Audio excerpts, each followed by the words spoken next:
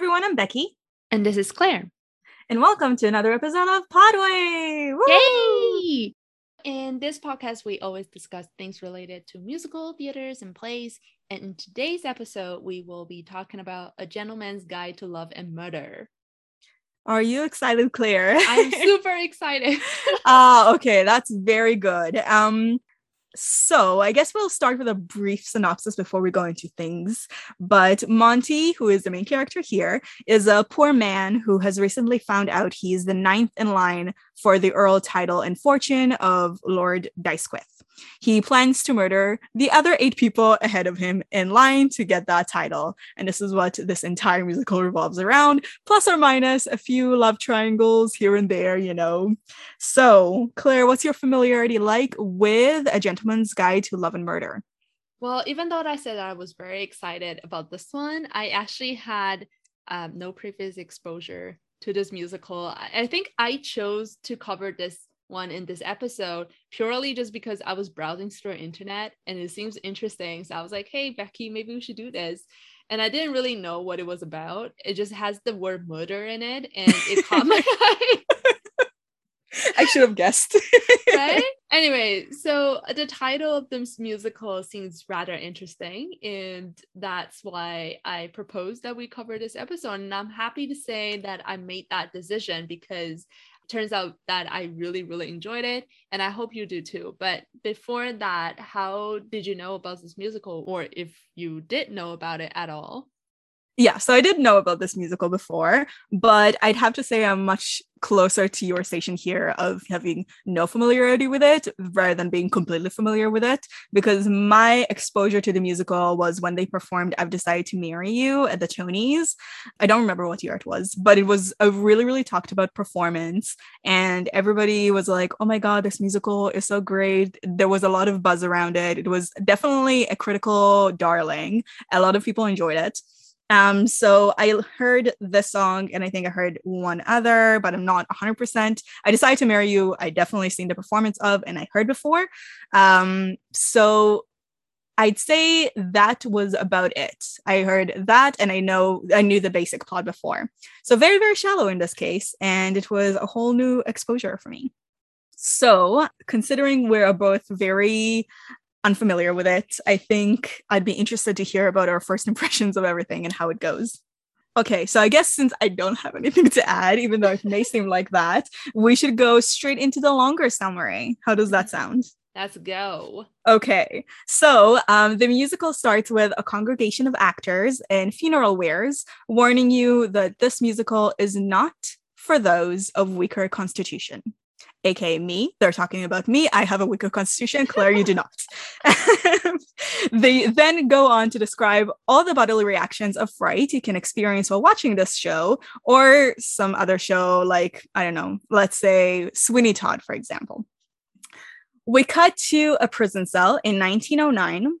Every time, by the way, when it comes to like early 20th century stuff, I always like, how far are they from the world wars? Like, how much are their lives going to change very, very soon? So dark. I don't know. Whoa, is it only me? There, man? Is it only me? I was like, oh my God, you guys are like 5 years away from the First World War. This is going to be so drastically different for you, everything.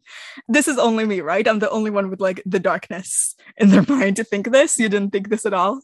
Maybe sometimes, not all the times though. Okay, no, I immediately go for the mental math of like, what is this going to happen to you? Like, what is going to happen to you very, very soon, or what just happened to you, to try to like understand where are we in terms of global things. But in 1909, Lord Monty Navarro, also known as Monty, is writing a memoir about his own life should he be executed. So to find out exactly why he's going to be executed, we head straight into a flashback. So it is the day of Monty's mother's funeral when he's visited by a strange older woman called Miss Shingles, who was good friends with his mom. So this is like the first time he meets her in person, but he heard a lot about her from his mother. So currently, Monty is living in poverty. He has no prospects and is an orphan since his father died when he was just a boy. Miss Shingle comes to let him know his mother is a daughter of a very wealthy earl in the area, Lord Dysquith, and she was disinherited when she married his father. She then, very, very conveniently, tells him he is ninth in line to inherit the Dysquith wealth. And if this is not a clue for something that will come later on, I don't know what it is. But remember that. Keep that in mind. Put a pin in that. Monty writes a letter to the Dysquith estate asking for employment. He then goes to see Sibella, the woman he's in love with. And by the way, just as an aside, I 100% can see where he's coming from. I love her too. She is by far the best character in here, in my opinion. I don't know if you think the same. Well, my favorite is Monty. So I can't. Okay. Really, yeah. Okay. Okay. I'm rooting for him, man. Yeah. You are. Okay, that's good to know that you're rooting for 8 murders. Love to hear that. Yeah. Says a lot about me. It does, but the quizzes say differently, so I don't know who to believe. But Sibella is in her girl boss element, and she toys with Monty mercilessly. He then tells her the good news about his heritage, and she not only doesn't believe him at first, she minimizes it by reminding him there are 8 people ahead of him in line, so the odds of him becoming an earl are virtually 0. She then prepares for a date with someone who is richer and better looking than Monty, and he has a motor car. Monty gets a letter back from the Dysquith saying that they have no idea who he is and also no idea who his mom is. And then they also threaten to call their lawyers if he tries to call himself a Dysquith ever again. So the lord who narrates this letter, he looks the spitting image of Gomez Addams from the Addams Family, and I'm living for it. Have you seen the Addams Family? No. Okay. So you can't relate to me. But when we cover it, it's also a musical. When we cover it, you let me know if I was correct. Okay. Monty reflects on Sibella's and the Dysquith family rejection and decides to give becoming an earl and improving his station the good old college try. So Monty sneaks into Visitor Day at the Dysquith Castle in hope of ingratiating himself into the family face to face. So that doesn't go super duper well. And we're introduced to the very first Dysquith in the musical, the current Earl, who chastises Monty and the visitors from touching things at his home. He then goes on to a long soliloquy on how he hates the poor. And he does that by proceeding to fully call out the people at the mezzanine. And I was gasping for it. I was literally dying because I'm usually at mezzanine like 80% of the time in the shows that I see. And I love that he called me out personally. I can't wait to see him die. Me too. When he does that in the show, I'm like, whoa, I feel personally attacked. Exactly. It's like, I feel like he was looking right into my soul. Like, I know. Okay, you see through me, man. I know, and we weren't even there. So, like, the fact that he managed to call us out personally without knowing we exist, that's a new talent. It's like, ouch, that hurts. But yeah, from here on out, we essentially have like a structure very reminiscent of your favorite, by the way, Claire. That's Cats. And also a chorus line. So we're introduced to the members of the Dysquith family one by one and witness their untimely demise. So first, we have Ezekiel Dysquith, also known as Dysquith number 2, who is a reverend at a church. Monty goes to ask for his help warming up to the family, and Ezekiel refuses and shows him around the church. The two go up to the tower when Ezekiel loses balance and asks for Monty's help in balancing him, but Monty decides to let Ezekiel fall to his death, marking the very first death of a Dysquith. Next, we have Asquith Dysquith Jr., aka Gomez Addams himself, the man who wrote Monty the rejection letter. Asquith Dysquith Jr. I love that name. I know, isn't it a mouthful? It is. It's a mouthful. I feel like it's also a lot of fun. Like the Asquith Dysquith Jr. has a lot of like rhythm to it. It does. So Asquith Dysquith Jr. has an affair with a performer, and the couple go to a winter resort together. Monty traveled all that way to poison Asquith in his first willful murder, but is scared he will lose his nerve, and he also berates himself for not bringing an easier murder method. or a murder weapon. But then he comes up with a brilliant idea to thin the ice around them and let Asquith and his lover drown while skating. So later, Monty receives a letter from Lord Asquith Dysquith Sr., so Gomez Adams's dad, who offers him a job working at his firm. When they meet, the Lord is incredibly kind to Monty and mentors him to succeed the company while paying him very handsomely. After that, Monty goes to see Isabella, only to learn she's engaged at this point. She comforts him, saying he'll meet someone better soon, foreshadowing right there. Next murder. Monty goes to the countryside to see Henry Dysquith and save him from being assaulted by a tenant. Henry prefers the company of men and quickly befriends Monty. And this whole scenario thing gives me very much Why Can't a Woman Be More Like a Man from our dear friend and fellow Henry, Professor Higgins, which, by the way, I don't know if you know this, but if you went into like the Wikipedia rabbit hole into like all the actors and whatever, the actor who plays the entire Dysquith family played Henry Higgins before in My Fair Lady, and it's actually it's actually like what made him very, very popular among critics. They're like, oh, his performance is excellent, and they kind of like, I will be excited to see what he comes up in the future, and I guess this is the future. Wow. And he went to Yale. We know we have like a scholar on our hands, somebody who's really, really talented. He has like a master's degree. Honestly, we're privileged to see him. Wow, that's amazing. I didn't know that. Yeah. I was like, wow, Yale, I'm not worthy. So Henry takes him to his estate to share with him his beekeeping hobby. Monty returns to the estate the following week and douses Henry's clothes with lavender, which bees are attracted to, in hopes they'll sting Henry to death. So I don't know what you think about all the Dysquith family members, Claire, but I thought that Henry was a really nice person. At least he was nice to Monty. He was also nice to Phoebe, his sister. Like, she really thought fondly and talked fondly about him the entire musical. So the fact that Monty shows zero remorse and hesitation, unlike later on when when he thinks about killing somebody else, leads me to conclude that Monty is a little shit. I don't know how shit, and I don't think he or the show ever tries to hide that, which is, I have to admit, like, this murder is probably the saddest one, or like the one I didn't like out of all the murders, because it's just so sad. Like, Henry is such a good guy. Oh man, at least I give him a scene where he was like, oh, should I do this, should I do not? And no, he just goes straight into like, all right, let's get this done. Not only that, like, he does that, and then while Henry's dying, he has a flirtation with Phoebe, his sister. Excuse me, how awful can you be? Right. Anyway, so we talked about Phoebe, so let's introduce her. Phoebe is Henry's sister, and while he was busy killing Henry, he was flirting with Phoebe, and they hit it off really well. And I think, I'm not in the Phoebe camp, I'm in the Isabella camp. I think that's a true accomplishment by Monty, because I think she's tragically boring. And I said what I said. So moving on to the next murder in line, Lady Hyacinth.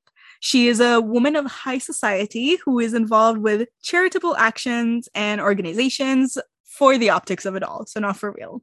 She is struggling to stand behind a cause that hasn't been championed by other high-class women when Monty steps in to suggest helping children in countries that may be dangerous for her to go to. She survived quite a few of them. I was very surprised and impressed before her presumed death due to cannibalism in Africa. We finally, Claire, I was so excited for this one and then so disappointed just a second after. We get a vegetarian character.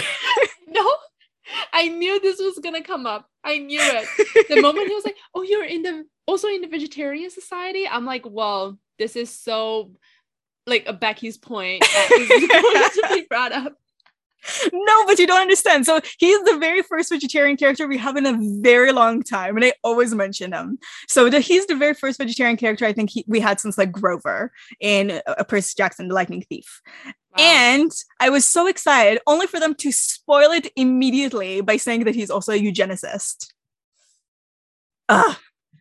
It's okay. He dies very quickly after this. Oh, yeah, you don't know. So let me introduce you to Bartholomew Dysquith, who is literally killed right after his introduction through a very interesting method, by the way, decapitation via dropping weights on his neck. Okay, so when I saw that, I'm like, whoa, this reminds me of my sessions with my trainer at the gym. And not that I can do it yet. I'm not that strong, but then you can't decapitate yourself? Well, I have another excuse. Never having to try this, because now whenever I do it, I'm like, oh wow, Claire, if you're not powerful enough, if not strong enough, this is going to fall on your neck and kill you. Like, imagine the stress. You don't understand. This is literally what I wrote in my notes. This is exactly why I don't go to the gyms. And hearing that echoed by you who do go to the gym, I love that. After this abomination of a vegetarian character, we have Lady Salome Dysquith, a failing actress Monty kills by slipping real bullets into her gun in a suicide scene. Alec Baldwin would like a word with this arrangement. And honestly, this was such a horrible joke. I'm sorry. I'm ashamed even thinking about it. But are you familiar with what happened with Alec Baldwin? No. Oh my god, it was huge. It was actually really tragic. So I feel a little bit bad saying it here, but he was shooting a scene in one of his movies, and usually when you shoot a scene and you have like guns involved, you have a prop gun. Oh, is he the one who like accidentally shot somebody? Yeah. Oh, yeah. So I guess there's life imitates whatever happened here, but this is how Salome dies.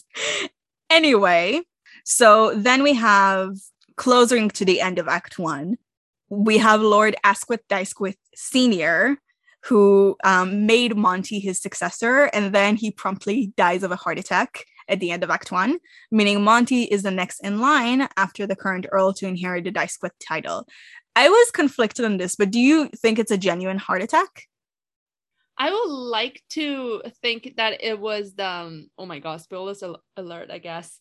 It was the lady who killed him. Mm-hmm. That's my guess, because obviously Monty didn't kill him, right? Yeah. And just so happened he died so conveniently at the time.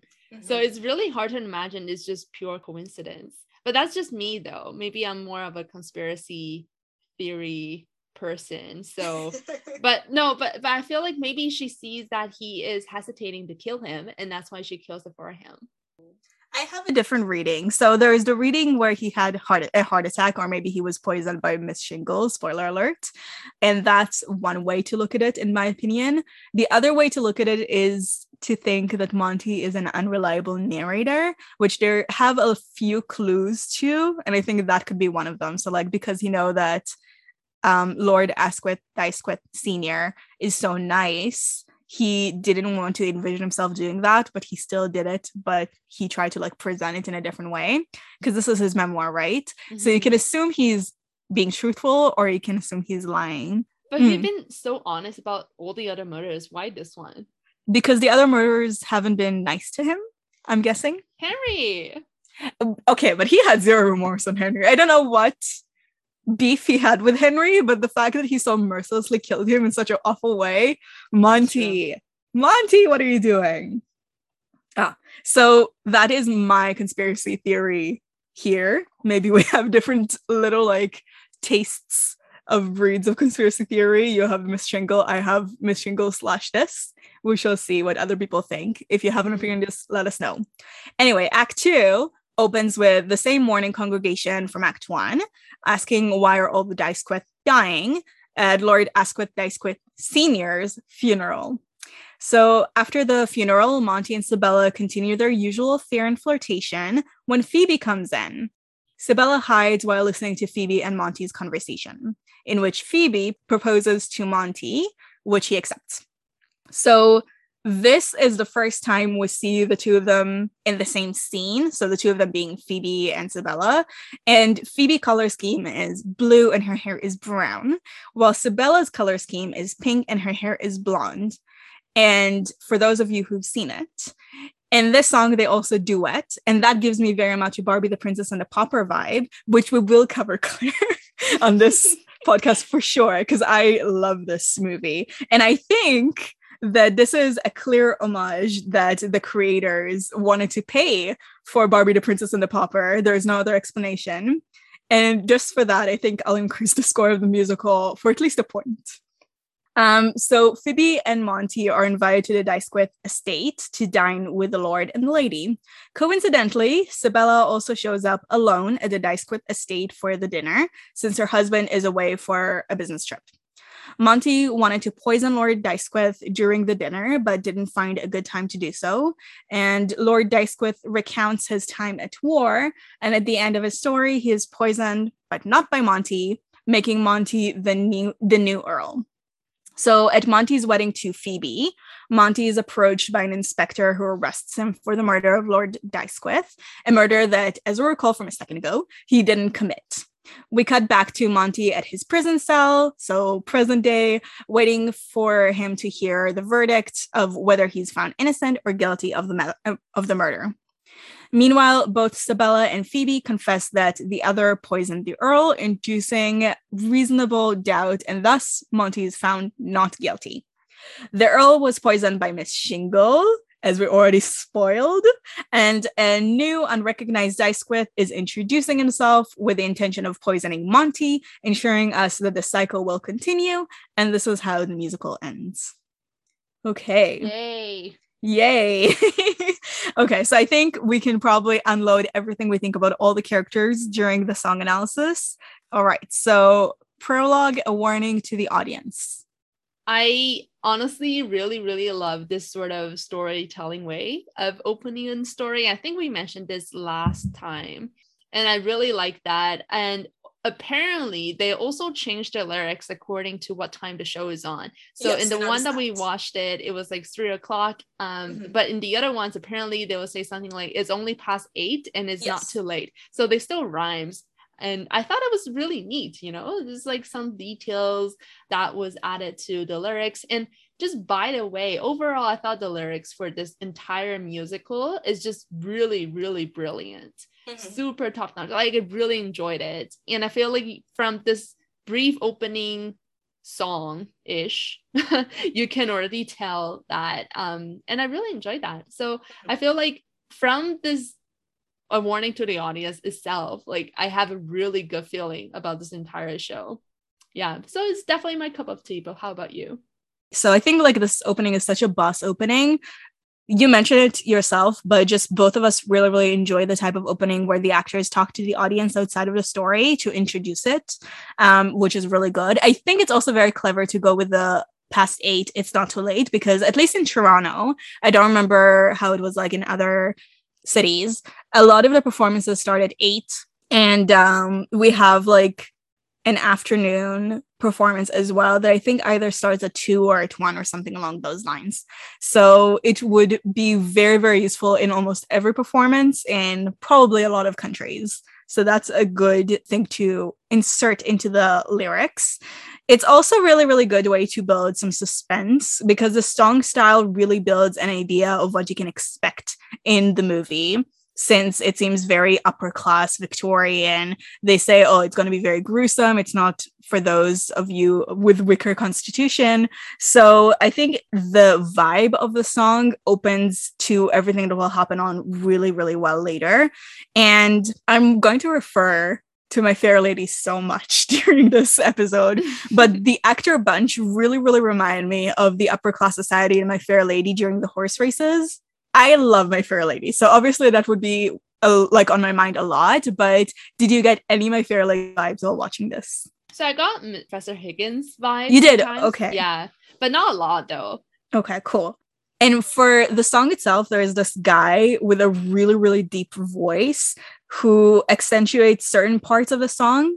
For me, he was the real MVP because he made it so much funnier and carried the tone on his back. They tried to like couple him with a really frilly soprano, and I think it worked even better when they did that. But that guy with a really deep voice just made the song so, so much better. And from people who listened to it in the past, you would know that I always listen to the cast recording first. So I did listen to the past 8 version first, and I noticed the change to 3. But as soon as I listened to it as the first song, I literally remember thinking, oh, okay, I know I'm going to like this musical because the song sounded just like something I would love. Yeah. This really, really gives me a good feeling. And I think it gives you a good feeling about the show too. So 100%. Oh my God, so excited. I was so excited after the song, actually. Oh, really? You too? Yeah. Okay. So you can see how good a song is. Like, if you want to introduce somebody to the show, just give them the song and I feel like they'll be hooked by themselves. The next one is your Dice Quit. So this, to me, it's a good song in terms of how it sets up the story. But in terms of the music itself, it's not bad, but it's not that good. In terms of the song, I love how excited the performer who plays Miss Shingle is. Like, you can tell she really is super excited when he asks her, what's that got to do with me? And she literally bursts out telling him, you're a Dice Quit. Like, you can see her giddy with excitement, and I love to see it. The song itself is pretty straightforward, but you wouldn't guess that the melody is so simple or whatever, because I was personally really, really impressed with the performance. I think it's probably because it's so like classical in terms of the vibe, which is something that I really gel with personally. And just, it's not only her, but the entire cast will have that kind of vibe of very classical, very either like super high or super low, very clean kind of vocals. And I think this is really emblematic in Your Dice Quit, which you would see more like reflected even more later on, you know? Mm-hmm. Yeah, but in terms of the song itself, I would say, even though I enjoyed it, it wasn't one of my favorites. So I enjoyed pretty much almost all the songs here, but it would have to be in the bottom tier. Yeah, exactly how I feel. Yeah, and it pains me to say that because it is a good song. Okay, we're going to the first solo of my favorite character from here. The song is I Don't Know What I Do, and Sibella sings it. What do you think? So I love her vocal. I think she has such a lovely voice, very sweet, and just really classic, like I said, and I enjoy that. I feel like this sort of vocal or this style of singing's missing from most of the modern musicals, so I really enjoy that. And at the same time, I feel like from the song itself, like it also tells you a lot about Sibella's character too. And I didn't really like her too much from the beginning because of just how spoiled she seems, like talking about clothes and jewelry, and she doesn't seem that she loved Monty very much. But in a weird way, she was so charming in this number too. And it's such a weird feeling that I don't really know how to describe it, because if it normally, I will feel like this sort of character is like so bitchy, like you're obviously just using Monty, like keeping him around, but not really wanting to commit to anything. Like she is literally going on a date with somebody else, but at the same time, she seems pretty genuine, pretty honest about herself too. So it makes it hard to dislike her for some reason. So I tend to grow to like her from this point on. So like maybe the first couple seconds when she was first introduced, I was like, I don't know how I feel about this girl. And maybe until the midpoint of the song, I'm like, oh, she's actually quite charming. What the heck? And then towards the end of the song, I'm like, oh, Sibella is actually kind of cute. That's so funny because what you just described is my character evolution towards Phoebe. So I really disliked Phoebe in the beginning. And then in the second act, she really grew on me. So when we get to Phoebe, I'm so curious to hear what your thoughts are on her. But for me, as we all know, I am Team Sibella. I really, really like her. This is such a fun performance. Like, I love it. I love how she's literally like leading him on, but in the same time, she like calls him a tease, even though she's doing what she's doing during the entire song is teasing him. You can see on her face how much she enjoys the attention she gets from him, and how like he's kind of like a cat and mouse game in which he's definitely the mouse and she's the cat and she does whatever she wants with him. And it's just so much fun. You can see it reflected everywhere. Her voice is phenomenal, like absolutely drop dead gorgeous vocals. You can see her playing anything at all. Like I can totally picture her as Christine, for example, from Phantom, obviously, right? Not from Be More Chill. Not from Be More Chill. And the lyrics of the song. So you mentioned if you love the lyrics too. I totally love them as well.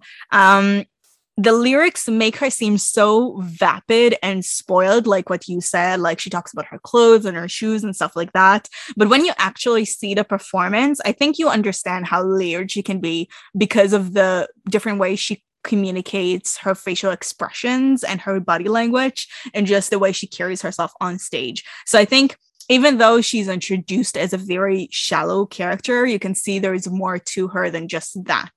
And just I love that she does all she wants to do. She just like strolls around in her pink dress feeling like a queen. And for me, characters who look like they're enjoying themselves, even if they're doing something that is not the nicest, that's what makes me like the characters so much more. So that's probably what made me love her. Interesting. Okay, so let me ask you a question. Mm-hmm. If you were Sibella, do you think you'll wait for Monty, marry for love, as he puts it? That's a difficult question. Like, we both watch Little Women, and when we watched it, we saw Amy. It was Amy. Okay, yeah. Who went on a tangent to Laurie, saying that at their time, women were very limited in terms of their prospects. So they would have to marry rich if they would like to be in society and have a comfortable way of living. And I understand where she's coming from because Monty at this point is very poor and she had no indication that he would rise above his station later on. Mm-hmm. So when she is presented with an opportunity for somebody who is not only rich, but is also very handsome and I guess treats her pretty well, you don't really know, or at the very least leaves her alone because we never see him on stage. I can see why she would be enticed by that, but I also genuinely believes that she loves Monty. Okay, so that was my next question, because I don't know if she actually has feelings for him or just because that now he is wealthy and he's rich and he has all the status and stuff, and that's why she comes back to him. I don't think that's the case. I can see why it would look like that. And I definitely understand if somebody were to argue that she doesn't love him. But I don't think she would risk all she worked for just to fool around with somebody she doesn't love. Yeah, because at this point and later on, she definitely fools around with him constantly, despite being engaged or married to somebody else. So I definitely see that. To me, at least the way they acted, it looks mutual. Mm-hmm. Okay, should we move on to the next one? Sure. I really enjoyed this one. It was probably within my top 3. It's Foolish to Think. And I think what I enjoyed about it is the sinister ending that it has. Mm-hmm. And then there is a callback to it with Foolish to Think reprise that's even more sinister. So it's like an escalation of that. And I also can see why Monty gets to this point based on the events they showed us. So it's very well constructed and crafted within the narrative of the story. So like Monty is definitely feeling beaten down by life. He does seem a little bit like a wet towel at this point, considering how quickly everyone dismisses him. So the Dice Quit's rejection letter and Sibella with her date, and everybody's kind of just like walking all over him. And I can see it being his breaking point and just deciding to change who he is entirely to become a person that people respect more. And considering this has been happening to him his entire life, we can assume this is definitely something that is very fascinating to see on stage, at least for me. And I know you mentioned he's your favorite. To me, he seems a little bit more like a vessel of the plot. The writers need to introduce us to the characters they actually want us to look into. So the characters the writers themselves are interested in. So essentially the Dice Quith family and also some of the other characters, I think like Sibella, arguably Phoebe, that are more quirky. They need somebody who seems a little bit more realistic, in my opinion. And this is another portion in which I think the lyrics are genius. He has like the line, "For a blade in a motor car, he'll go far." And I don't know if it was something that was supposed to be there or I'm reading into it, but I think it's supposed to be like a pun, right? So it just shows you how clever the lyrics are. And we covered some shows with horrible, horrible lyrics, most notably Diana. I was think Be going More to say it. Yeah, I think even like Be More Chill that we covered last time doesn't have the best of lyrics too. So there are quite a few shows that we had to go through that don't have the greatest lyrics, and now I feel like this is our reward for going through that because it's just so clever. But in terms of Monty himself, even though I do think he's a little bit more of a vessel for the plot rather than somebody with a lot of characterization on his own, in here he really shown as a bright character. Like his vocals, I was absolutely in love with, gobsmacked by how beautiful he sounded, and it's not even his best song in my opinion. So he definitely has a lot of potential. But what do you think? I love the song. I love the song. From a narrative standpoint, like you said, it's the first time we hear from Monty. And even though that there's so much that has been said about him already, like this is the first time he has a solo. And I think it's just a great number in terms of the way that it really shows you how Monty transformed from this somebody who was similarly sweet and naive to someone who is plotting the murders to get what he wants, right? So I feel like you said, the setup leading up to this point is really neatly crafted, and I can see why it makes so much sense here. And his vocal, so great. Oh my god, I really enjoy it. I feel like that darkening moment of a character is usually a really great number in general. Like something that comes to my mind right now is I can't remember the title of the song though, but it's from Bonnie and Clyde. And when Clyde was in the prison, he was like beating up and was mistreated, and he was rising up from hell or something like that. Like that moment is also the moment where you can see a lot of character from that character and the emotional journey that they're going through. So I feel like in terms of being able to relate and to just connect with them, this sort of number really allows us to go into their world, like walk in their shoes. And because of that, I really enjoy it. Yeah. And when I say like Monty's my favorite character, like partly is because obviously he's so funny and he makes this like hilarious faces on stage sometimes. It's just, you just can't help but laugh. Like it's really funny.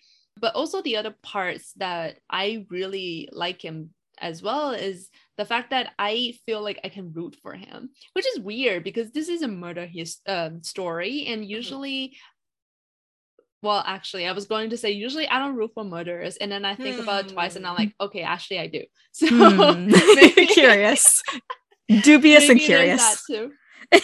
Yeah, but this is one of the more serious songs in the musical, and that's absolutely, I think, necessary to make his motivation convincing. Like it's necessary to make his character stand out, sure. And not just like a tool for the plot. So I like it from that perspective as well. Yeah, that's a great point actually that you brought up, the expressions that he has. So a lot of the time he has very bizarre expression, and I think like, oh, he looks a little bit like a Muppet. But then in the end of Act 1, there is the song that is all about him essentially, and he has a very serious demeanor because that's how people on the outside see him when they talk about him. And I was like, oh, who is this guy for a second? Because I didn't register it was him. I was like, wow, he's so handsome. But literally every time he opens his mouth and actually has to talk like his character, I think, oh, he's a Muppet actually. So yeah, it's very conflicting. You can see how well crafted it is and how he can change his demeanor so quickly. And I think I ran it by Google Translate. I'm not sure, you can correct me if I'm wrong, but this is his final performance, what we saw, the final performance of the actor in the wrong. So yeah, okay, Google Translate came through. It works for once. It works for once because I was like, I tried looking it up on YouTube and I couldn't find anything. So I wanted to make sure that this is actually like the Broadway run we're seeing. And I Googled all the characters, which is how I went on the rabbit hole to see their qualifications. But yeah, but I'm glad that proved correct. Also, the song from Bonnie and Clyde, I think you were talking about Raise a Little Hell. Yes. Yeah. Something about the hell. That's Bonnie and Clyde. Yeah. Good times. That was good. Another murder story. Love it. That's true. So I don't have anything to say about the next one, which is A Warning to Monty. Do you? Nope. It's only like, I don't know, 40 seconds or something. So I think we can skip this one. Yeah. The only thing I do have to say about it is My conspiracy theory of whether Monty is a reliable narrator or not stemmed from this number, because you can interpret it either as the feeling he has when visiting the estate, of the like overall vibe of the estate. So like, for those of you who are very familiar with Harry Potter, think the House of Black, or you can think that he's literally hallucinating all these people and hearing voices in his head. Just wanted to put it out there. Fuel to my conspiracy theory. Next one is I don't understand the poor, which as a performance I loved. But what do you think? I just wanted to say, like what you said about the narrator thingy, that was actually a good point. I didn't consider that. And in terms of the song, as a song itself musically is not my favorite, but as a performance it's just so funny to watch. Like it's such a joy to watch. And the lyrics in the song, again, very clever, super complex. It's very fast too. So thank goodness the version I would watch has subtitles, because otherwise I don't think I'll be able to, like open a separate window and just read the lyrics while I'm still trying to watch it at the same time. That would be a lot of work to do. So yeah. In terms of the song itself, I think once again this gives me a Fair Lady vibe. And the reason why this gives me my Fair Lady vibes is I'm a Generous Man that Henry Higgins sang. So essentially the Earl does the exact same thing. He's like, oh, I'm so generous. I'm a generous man. I'm so sensitive. I am so supportive, all that kind of stuff that really makes him seem like a kind person. But at the same time, he's just completely shitting on all the people who are poor. So that really threw me to that. In terms of everything else, the energy of the actor calling everyone out, or just in general, considering all the characters he plays. So he plays all the Dice Squid family, right? So for me, just the costume change alone would leave me breathless. But he has to go through so many costume changes, like very, very, very rapidly. He has to go to different tones as in like the character he performs, so acting wise, but also he has to execute different vocals when he imitates the women in the family. And I just want to give massive props to the actor because it's such a difficult job.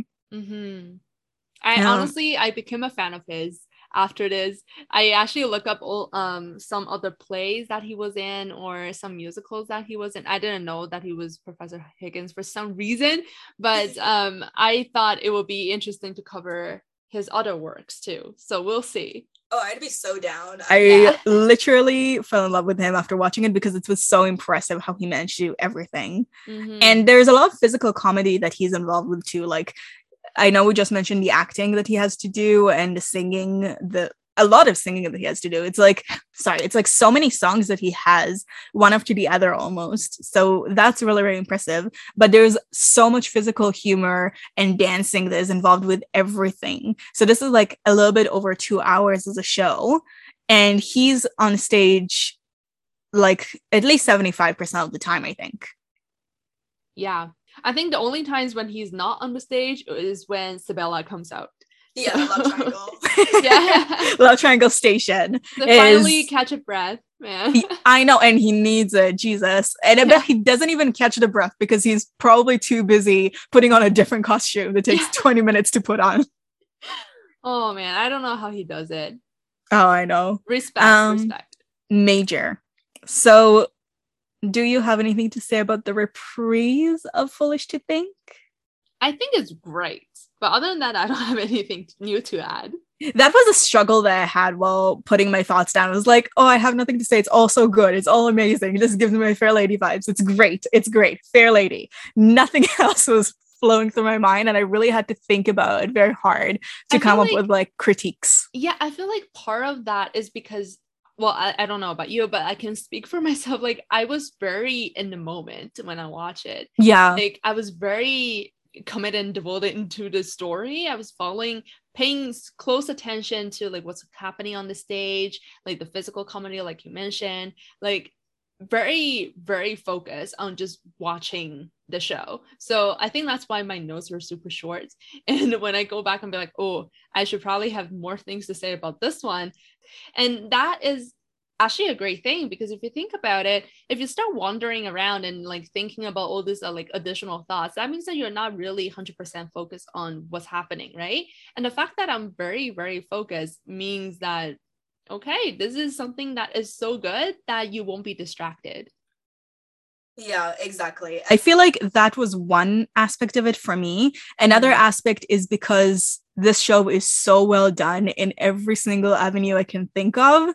When I think something is really, really good and it's not controversial, like other people don't think it's bad or don't hate elements of it.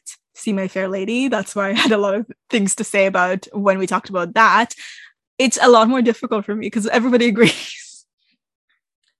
Okay, so Poison in My Pocket. My notes for this are also very, very, very short, but I enjoyed the song a lot. I think Monty is at his element when he has to sing very quickly. He sounds great when he doesn't too, but that is something that I found very impressive in his performance.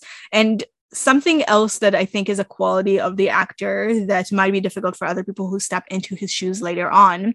His voice is so gentle and he has such a good mannered disposition that all of this makes him very unassuming.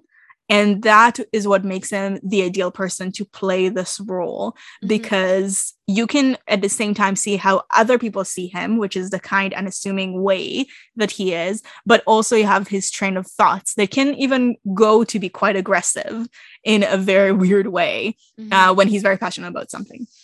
So I think it's very evident in this particular song. Makes sense. What do you think?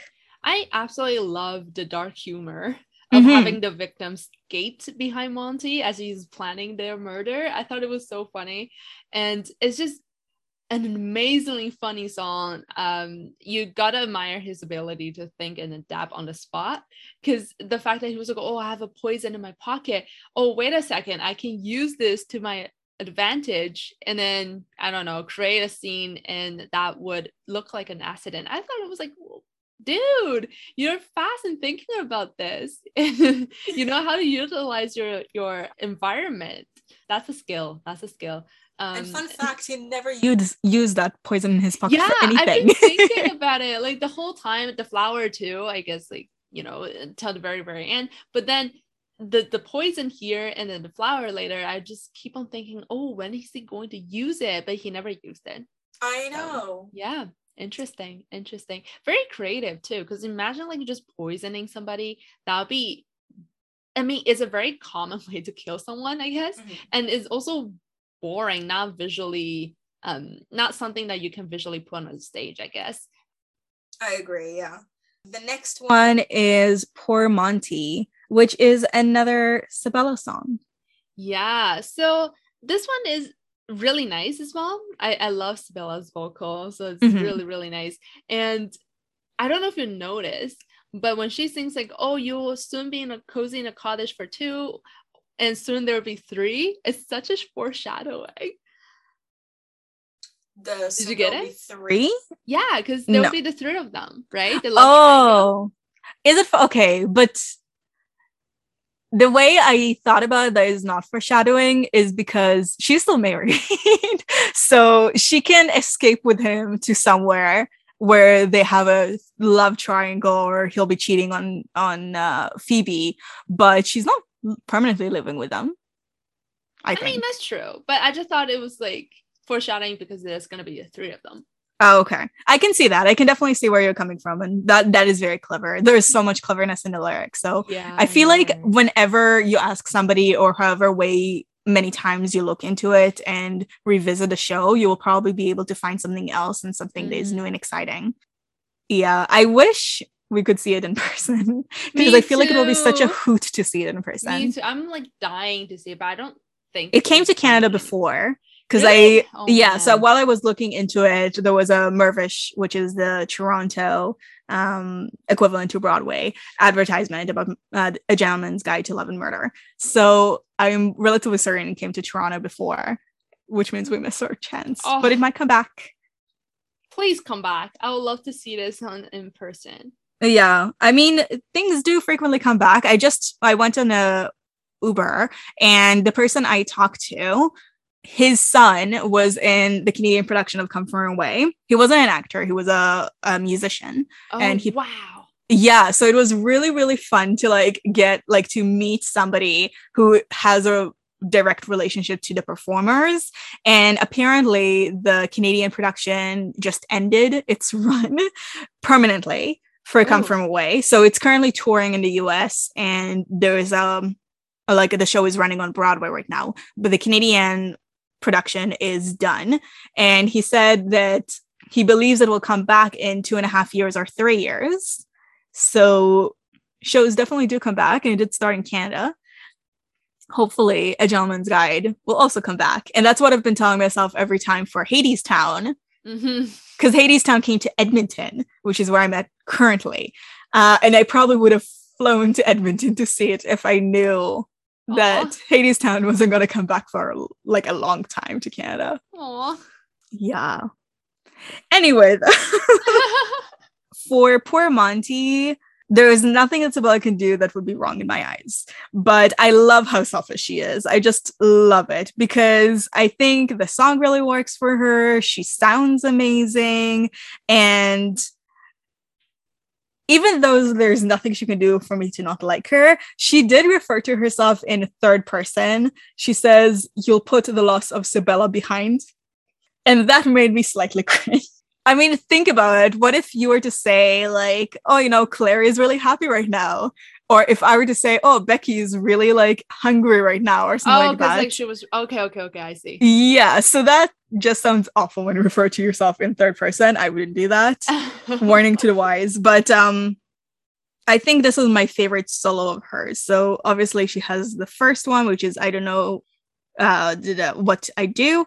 And then this one musically is my favorite of hers. Mm-hmm. Okay, Okay, next one. that's fair.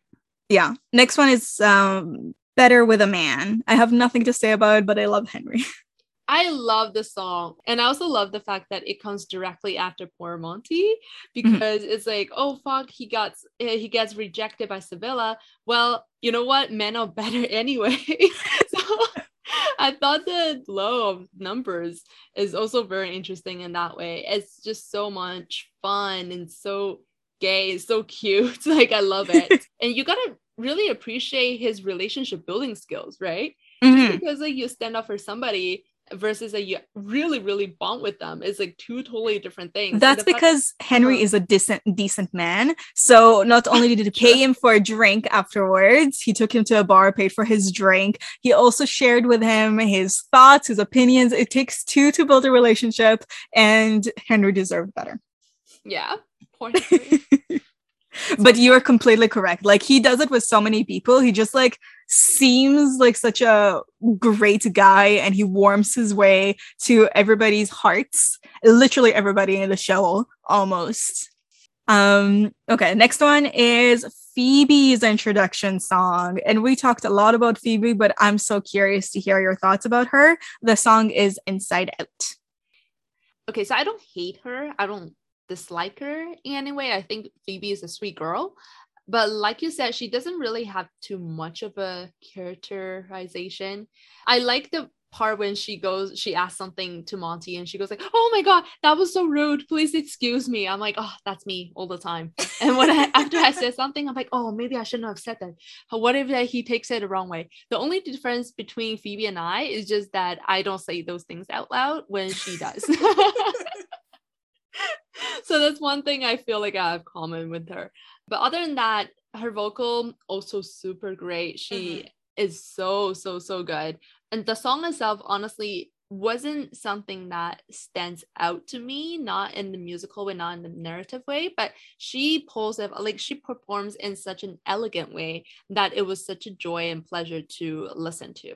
So obviously I was kind of distracted because Henry was running in the background and he was dying from the bees.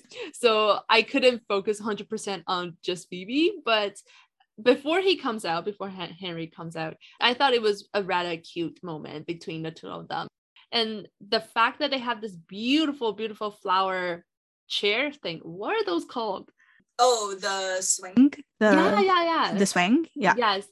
It's also so pretty. It is. It's I was gorgeous. very, very impressed. I could see so many Instagram influencers on that chair. I know. On that swing, just like it's really, it's like something you can find in like a cartoon or an anime. The handles of the swing, the ropes, are fully covered in flowers, and the swing itself is quite wide. It's very structured, so except for the place that you sit, everywhere else is covered with a variety of beautiful flowers, and the theme of it is kind of like white and blue, or like lilac and blue. So just the colors of that swing, beautiful. Yeah. It's Phoebe's color too, so it is. Yes, love it. Yes, Phoebe is definitely a blue. In terms of what I thought, so I do have quite strong thoughts on Phoebe, as I mentioned. So in here, she's okay. I don't like how she's introduced, and I don't like her in Act 1 at all. I thought she was dreadfully boring. And then I like her in Act 2 when she's fulfilling her ultimate destiny as Erica to Sibella's Annalise. And, or if you don't know Barbie the Princess and the Pauper, as Veronica to Sibella's Betty.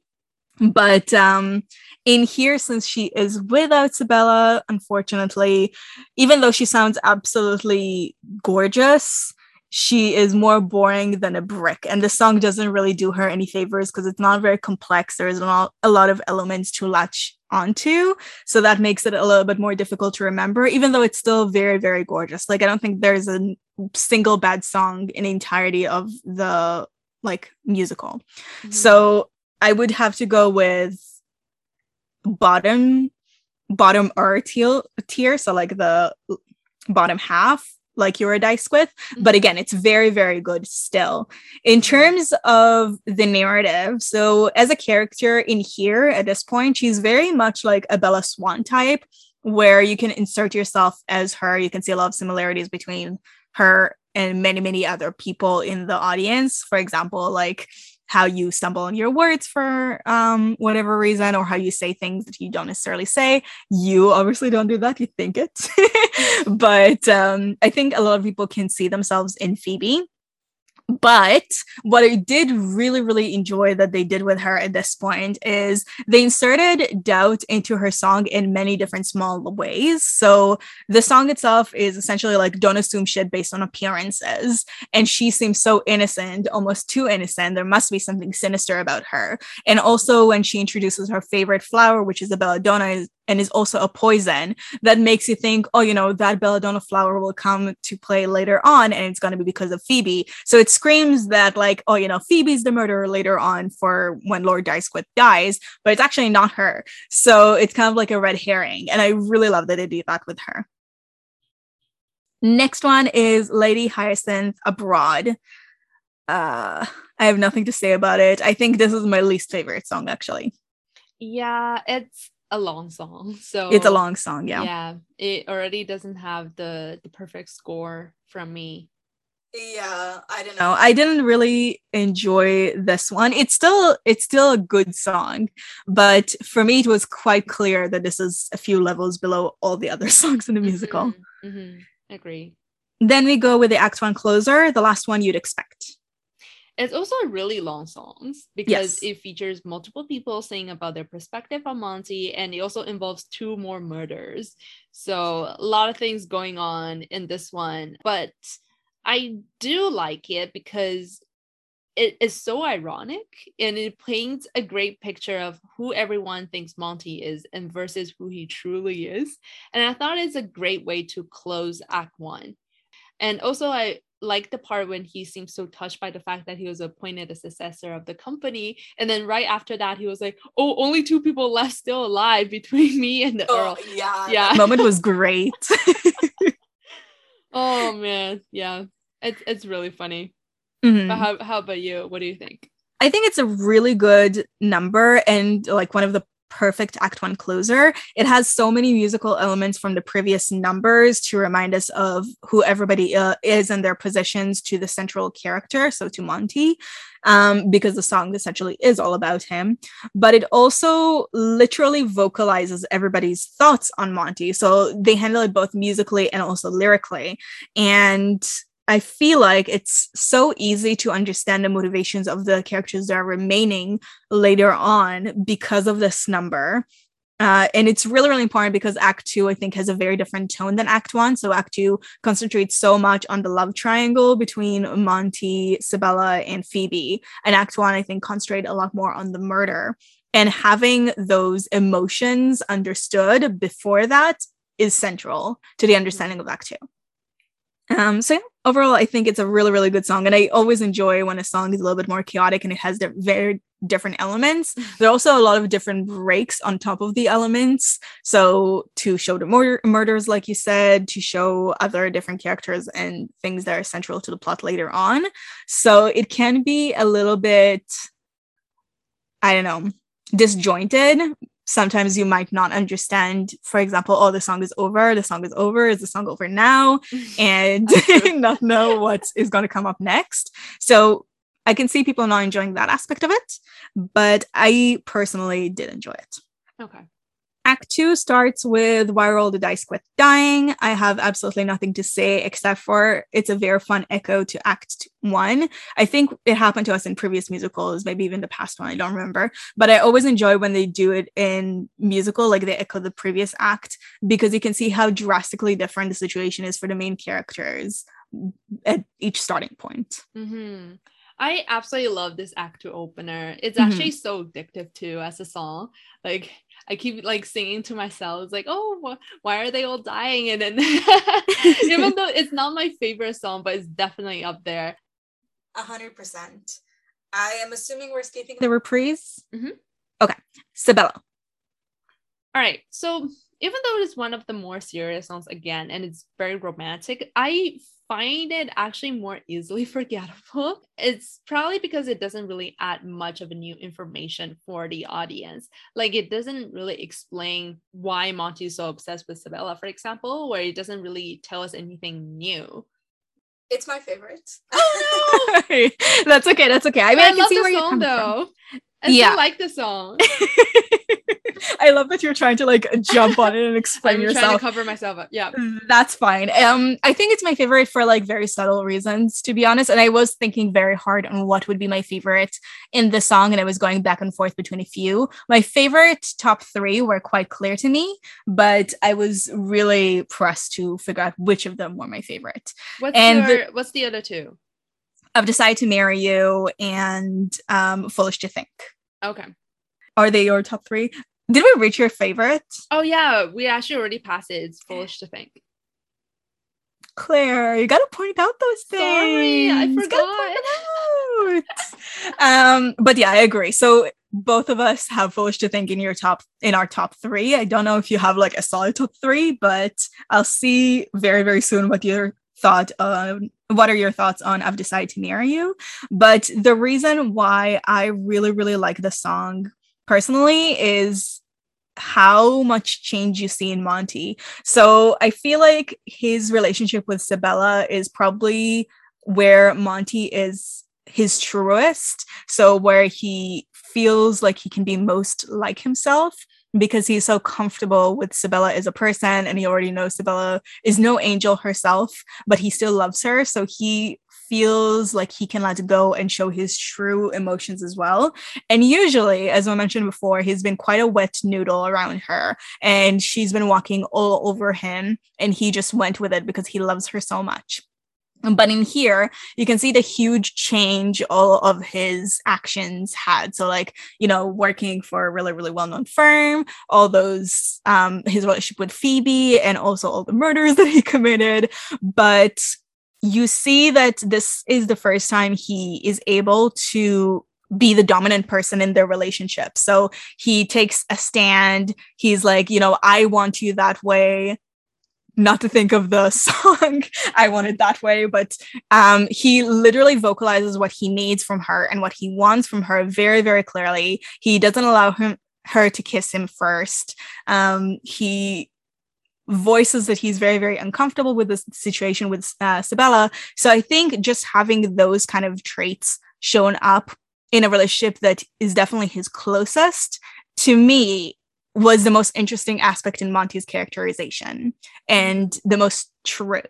So that's the reason why I think Monty is a great character. And I think it's all exemplified really, really well in this song. It's very much his song, even though it's about somebody else. Okay, that's fair. The next one is definitely the most well-known song from this musical and the one that people will probably have heard of outside of it. I've Decided to Marry You. Pretty brilliant, really brilliant, because everything about the song flows so beautifully. Every action, word, they're all just so natural and perfectly fits. And what really amazes me the most is just how everything's on beat. Like the screams, the fact that Sabella throws the purse and it hits the door in time with the music, like the constant slamming of the door in time is just so brilliant. I didn't notice that, the purse tidbit. Oh yeah, it was so good. I was like, oh, did she make that on purpose? And then I read like other people's comments. It's like, I think they orchestrated that way. So imagine how much you'd have to practice to do it exactly at the right time. That's crazy. It's crazy. It's insane. And that's how good it gets. It's dramatic, it's ironic, it's comedic, like everything just mixed together with the choreography, the melody, and just the use of the medium, like of just two doors. It's not like crazily complex setup or anything. It's so simple, but the fact that they're able to pull so much using this simple premise, maybe. Yeah, okay. That works. Not exactly the word I had in mind, but it will work. It's just really, really amazing. Yeah, for sure. I've Decided to Marry You is great. No surprise here. There's a reason why it's so well known and why everybody thought it was great. It's because it is. Nobody's been lying to you. It's complex. It's comedic. The situation is so clear even without concept. So as I mentioned, this is what introduced me to the show. This is pretty much the only thing I knew about the show. Foolish to Think, I think I might have heard before, but I'm not entirely convinced. And this one I definitely knew. And I completely understood just based on the song what is happening, and I think that's so difficult to do, like it encapsulates pretty much the entirety of Act 2, or the main focuses in Act 2, really, really well, just with this one song. And that's such a difficult thing to achieve, and they do it flawlessly. So everything is right about the song. And also another thing, for those of us who were teenagers and grew up in the 2010s, I can see why a lot of us would be really, really sick of love triangles, because during like the YA apocalypse time, where it was like Twilight, Hunger Game, everything, Divergent, whatever, love triangles were all the rage. And this, I think, was during that boom as well. So people might be too bored with love triangle, it might be too saturated, and usually that's me, but in here I absolutely love that element so much. It just works. The dynamic they have for the three of them is super fun. I don't know if you felt the same way, or what are your thoughts on love triangle, but I think they work so very rarely, because usually it's very, very opposite. It's very, very clear who the protagonist actually likes, and there's no debate at all. Like if you think about a lot of K-dramas, for example, which I love, you would absolutely see who the two central people and who the main couple is going to be. And then there's always like this one character who is like the secondary guy who would have like a thing with the main character, but it's absolutely clear that he has no chance to be in the running anyway. Oh, you're so right. Yeah, we call it Alpaca-kun in the family because of a specific way one actor that we saw when we coined this looked. But there is always this secondary character, and that's why usually they're so boring. But in here, it's captivating. I love it. I love a triangle here. And it brings out the best elements in all the characters. I don't know if you agree. Yeah, absolutely agree. I hate romance, like you can tell. But it also worked for me. It was such a fun experience just to watch. And I think it's because it's not sappy. And in fact, characters who were sappy before, like Phoebe in her solo, became less sappy when the love triangle was introduced. Yeah, makes sense. I have nothing to say about Final Warning, Poison in My Pocket, and also I have nothing to say about an actual proper song, Looking Down the Barrel of a Gun. I feel bad.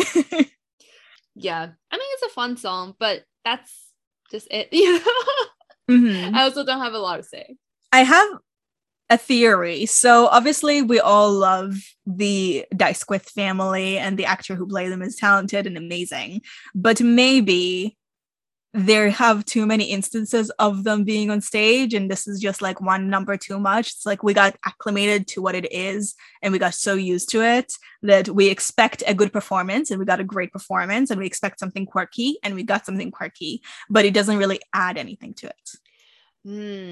Maybe, but at the same time, I feel like they do need a song for him, because they do 100%, right? So, he was the first introduced and the last to go. Exactly. So they absolutely need to do something for him, but it's just, how could they make it different? How could they still make it engaging and fun? I don't know. Yeah. I don't know. Maybe they could have involved more internal thinking from Monty when he finally accomplished a task, even though he didn't do it.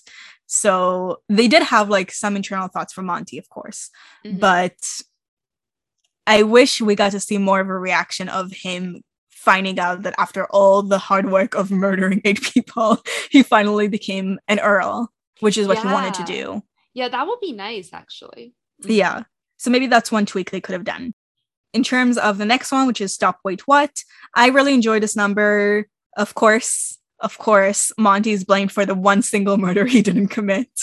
And honestly, it made me think, because it like clued me into how talented of a murderer Monty is, because the one murder he didn't commit was found out to be a murder, unlike all the rest of them. Nobody suspected they were murders.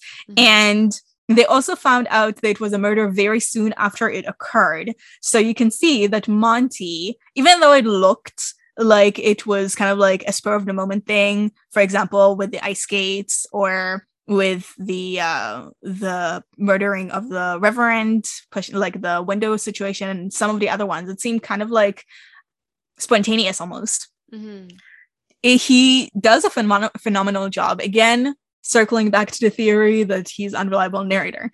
But that means that Miss Shingle, who did commit the murder, even though she probably orchestrated us from the very, very beginning by letting Monty know that he's a Dysquith, because why else would she mention, hey, by the way, there are only 8 people ahead of you. Think about it. Think about how horrible they were to your mom. Think about it. Like, obviously, this is what she intended, right? But she wasn't subtle about it at all in the terms of a murder itself. So I don't know. Monty can become the new Jack the Ripper. Who knows? What do you think about Stop, Wait, What? I think it's really good. And it's really good for a different reason, even though I still agree with your points. And that is, this whole song is actually really, really fast. And the lyrics to it is so clever once again. But it makes it a very difficult song to sing, I think. It's very impressive for me, because the fact that he has to be super fast about singing the song while he still acts about like being anxious and like a little bit nervous, obviously. And I personally find, I'm not like a fast talker, obviously, so I don't really see myself being able to sing that fast. And I think he really does a really good job. But obviously, I feel like the climax of the story seems to be a little bit too rushed. Yeah. So I feel like definitely if there's room for maybe 1 or 2 more of something in between, that would make it flow a lot better, and not like just like, oh, here he is achieving his goal, and oh, here he is being convicted of a murder, and then happy ending kind of. And so I thought that definitely could be room for something more. I just can't get enough. That could be one reason. I think that is because that there is an issue that they did a lot better in the beginning of Act 1 compared to the ending, but because they centered their musical around the introduction of the Dysquith family and their murder one by one, so as we mentioned, it's very Cats-esque or very chorus line-esque, that really impacted them later on. So I think the reason why it didn't feel as choppy before the Dysquiths were introduced to us is because this is not something we grew to expect from the narration of the musical. We thought would get like an actual story, which we get, but like in a typical way musicals are usually introduced to us. But the ending, because we're so used to the formula I think the creators were also used to the formula and they made it a lot more choppy than it was. But yeah, still a very, very good song. I can say I enjoyed it. The next one just barely got cut from my top 3, That Horrible Woman. It's an amazing number. Oh, yeah. It actually feels like a finale, to be honest. It does. Yeah. The smile that they exchanged at the end, so priceless. Beautiful, beautiful voices together. Yeah, I love the opportunity to just hear them sing together in another number. Mm-hmm. Honestly, in general, nothing bad to say. Sorry, it's so short, but it's just really good. Yeah, I agree. I don't have super long notes either. I just can say I enjoyed it so much. Both of them, well, not both of them, but Phoebe definitely is in her element whenever she is with Sibella. Like, she just brings out all the best parts of her character out for some reason. And Sibella I like in any situation, when she's with Monty, when she's with Phoebe, when she's with both of them, whatever. But Phoebe really, really shines and comes through in this kind of instances. And their voices absolutely drop dead gorgeous together. They also have a lot of like combined acting and singing talent because they give a lot of very subtle body language vibes and a lot of like subtle expressions to showcase that they're acting during like the portion they're lying about their confession, and also that they're enjoying the kind of sparring almost they have with each other, with trying to execute each other or blame them for the murder. And this scene is also something that made me like Phoebe a lot more, not just because of her involvement with Sibella, but also because through her conversation with Monty just before this, that led her to decide to try to frame Sibella, you can see that she can be compatible with Monty. So I think the reason why Monty and Sibella are so drawn to each other is because they're both deep down pretty horrible people. And the fact that she decided to go to the level of Sibella and do something that is so clearly wrong, I think makes her a lot more compatible with Monty. Okay, so then we have the finale. I have no notes about the finale itself, to be honest. Yeah, me too. Okay, cool. Do you want to go into our final thoughts? Do we need final thoughts?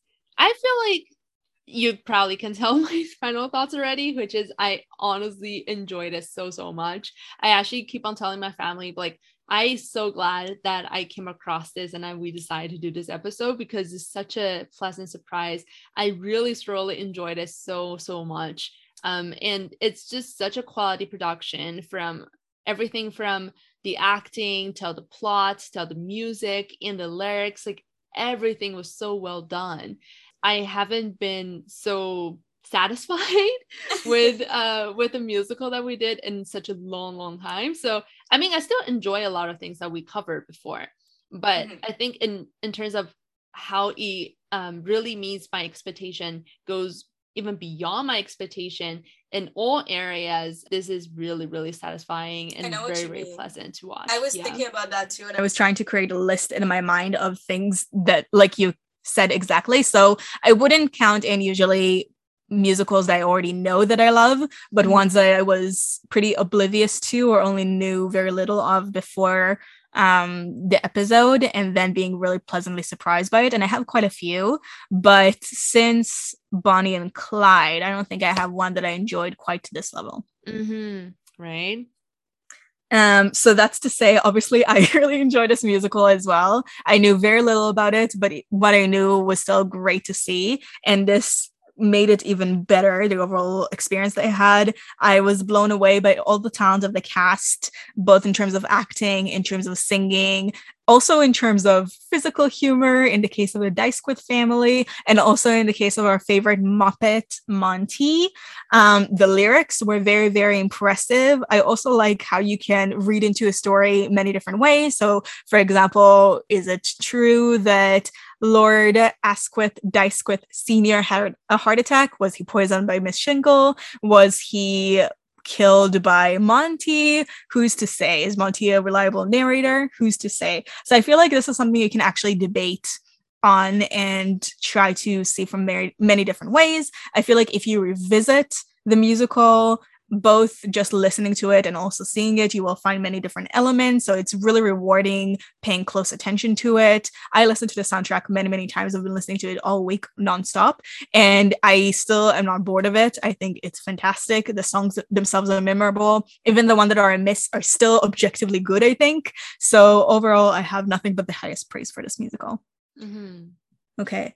Tragically, though, it seems like we might be in a minority. So even though it got really good reviews by critics, I found 0 quizzes relating to this musical. All I could find is this was an option in one of another quiz. So that's exactly what we're going to do. But I want to say there is a need in the market for a Gentleman's Guide to Love and Murder quiz of which character are you? And if I were at all talented in making quizzes, I would make it. But if you are the maybe make it for us, Becky. Be that person. Step up and own up to it. Wait, Claire, you're the writer here. I am not a writer at all. Claire, you're the writer. You make it. It doesn't take a writer to make a quiz. I think it does, though. No, it doesn't. I think it does. You need to really understand the characters. So for the quiz time today, we're going to do which Tony Award will you win from Theater Nerds? Choose an app. Audible, Spotify, Pinterest. Not sponsored by any of them, sadly. Spotify. Same. You are part of a group project. What do you do?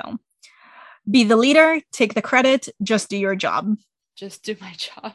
I'm quite bossy, so I'm going to be the leader. Okay.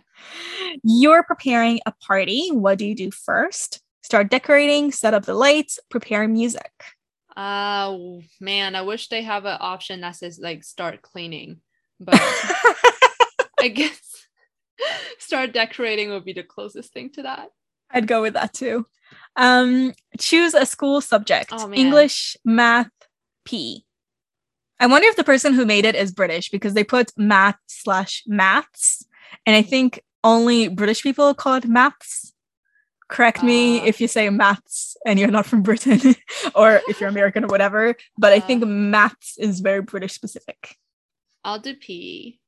Really? Okay. Yeah. I'll do should I do English or math? I think I'll go with English, actually. What scares you? Your appearance, the dark, making the wrong decision. For me, it's all 3. But what is it for you? I'm going to choose the dark. Okay. I'll go with making the wrong decision, even though it's really all 3. Okay. Audition approaching. What first? Research everything about it. Practice all day for the audition. Practice your dance steps. Practice all day for the audition. I think it encompasses everything, right? So I'm going to choose that too. Yeah. How do you view yourself as a performer? A confident lead, the comedic sidekick. I'm in the stage crew. I don't perform. Choose a second subject. Music, art, science. Science. Same. Which picture would you post? You pulling a stunt, the view from your balcony, you in your best outfit. I just want to put it out there. In our personal Instagram, Claire and I haven't posted in like 4 years, I think, or 3 years, and Claire has posted never. So I love you have to take this opportunity to announce that. Just like how weird I am to never post. You know what? I actually thought about posting something. You should. Yeah. I'll be the first to like my it. Trip from like 3 months ago. And then I thought, okay, I probably already missed the window to post. You didn't. You didn't. Really? And you have some gorgeous pictures. That glacier you showed me, I still remember it. It's still fresh in my mind. It's really nice. Okay. Maybe I'll post one. Post it. Just that one post to show that this is an actual account and not like somebody like faking it. All right. But for me, I would never post a photo of myself. So the view from my balcony. Yeah, I'm going to go with that too. If there was a picture of food, that's essentially 95% of my iPhone storage for the photos. Food and outfits I like. Yeah, food. Finally choosing a musical. A Gentleman's Guide to Love and Murder. Yeah, that's the one. Sweeney Todd, You're a Good Man, Charlie Brown, Next to Normal, Come From Away, Carousel, Beauty and the Beast, Fosse, Anything Goes. Yep, definitely A Gentleman's Guide to Love and Murder. Really, I'm really conflicted between this and Come From Away. I guess because we're doing A Gentleman's Guide to Love and Murder, I'll choose that. Well, you don't have to. I will say that's the reason because I don't want to choose between the two. Okay, who did you get? I got a Best Supporting Role. Mm-hmm. So your hero's best friend or enemy. You don't mind not being the star because you just want to do your best. I got Best Play / Book of a Musical. Mm-hmm. And the description is you wrote the witty jokes, the powerful monologues, and the basis for most performances. Hooray! Nice. Okay, so I think that means we can go into our final thoughts. Final rating, you mean? Final ratings? Maybe I meant that. Okay, drum roll, please. Okay. Go for it. All right. So I'm going to give it 9 out of 10 cod. Okay. That's interesting. Because that also gives me very Come From Away vibes. The cod. The cod. I'm also going to give it 9 out of 10. And I didn't think of this through, but vegetarian eugenicists. Okay, got it. Okay, so I think that's it for us. If you want to talk to us about A Gentleman's Guide to Love and Murder, and you want to debate with us whether Monty is a reliable narrator or not, or you just want to scream at us for our opinions, you're more than welcome to do that. If you want to tell us about anything else we covered in the past or give us recommendations, please do that. We just want to hear your thoughts. We're approachable. We would love to engage with you. So you can engage with us in a number of ways. You can either catch us on social media, and the social media you can catch us on our Reddit, Twitter, but not really Twitter, and Instagram. Most likely you'll catch us on Reddit and Instagram, because Twitter, neither of us go on. And that will be under the handle of Podway Podcast. If you don't like social media, you can contact us via email at podwaypodcast@gmail.com. Now, if you really like us and you want to be super nice to us, you can also leave a review of our podcast on Apple Podcasts or Spotify. And we would really, really, really appreciate that because A, we would get to hear your thoughts, and B, that would really help the algorithm boost us. And that would be fantastic. So all that taken together, thank you for listening, and bye. Bye.